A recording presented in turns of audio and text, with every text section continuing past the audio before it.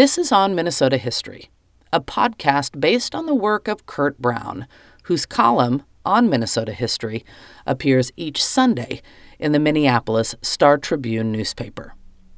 I'm your host, Jennifer Johnson. One day I got an email from a woman named Mary Shriver, and it included just a photograph of a gravestone in the Eden Prairie Cemetery that said Joseph Graham, Old Joe, 1840 to 1900. And she said, I'd love to learn more about this guy. She must have been visiting another tombstone when she stumbled across Old Joe's tombstone, a nice granite stone. And so I did a little research and was happy to find that the Eden Prairie Historical Society had all kinds of information about Joe. There was a book written about the first 100 years of Eden Prairie in 1979. And 4 paragraphs of that book included some memories of a descendant of the Goodrich family named Helen. And Helen remembered hearing stories about a guy named Old Joe who had kind of tended the horses for her family. Their family ran a little hotel on Starring Lake, and Old Joe would ride the horse and pick up people at the train station and bring them to the hotel. He would also help a doctor out who made house calls by taking care of his horses. In that book, Old Joe's last name never appeared at all.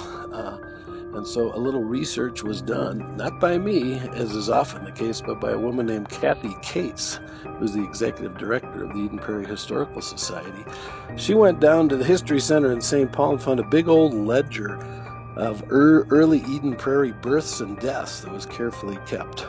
And in there she found the year that everyone had thought Joe died, about 1900, and it indeed explained that his last name was Joseph Graham. And as the oral history was all put together, he was living down south, had been a slave, freed by the Emancipation Proclamation, when one of these early Eden Prairie settlers was down in Memphis buying a horse. He offered Old Joe work in Minnesota. He guaranteed him a job if he would ride up on the train in the livestock car with this horse to take care of his new horse.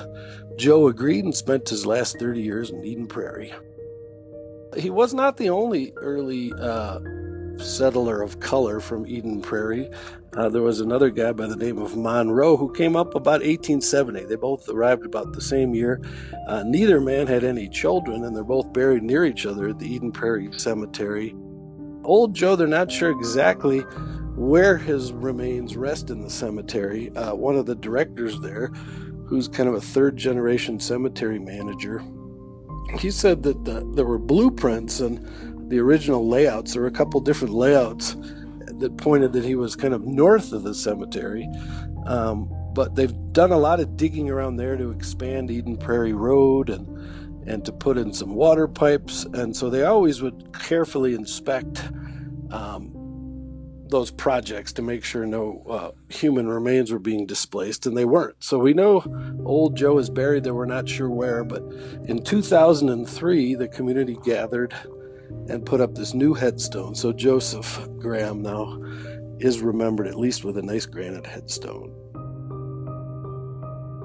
On Minnesota History is a podcast based on the work of Kurt Brown, whose column, On Minnesota History, appears each Sunday in the Minneapolis Star-Tribune newspaper.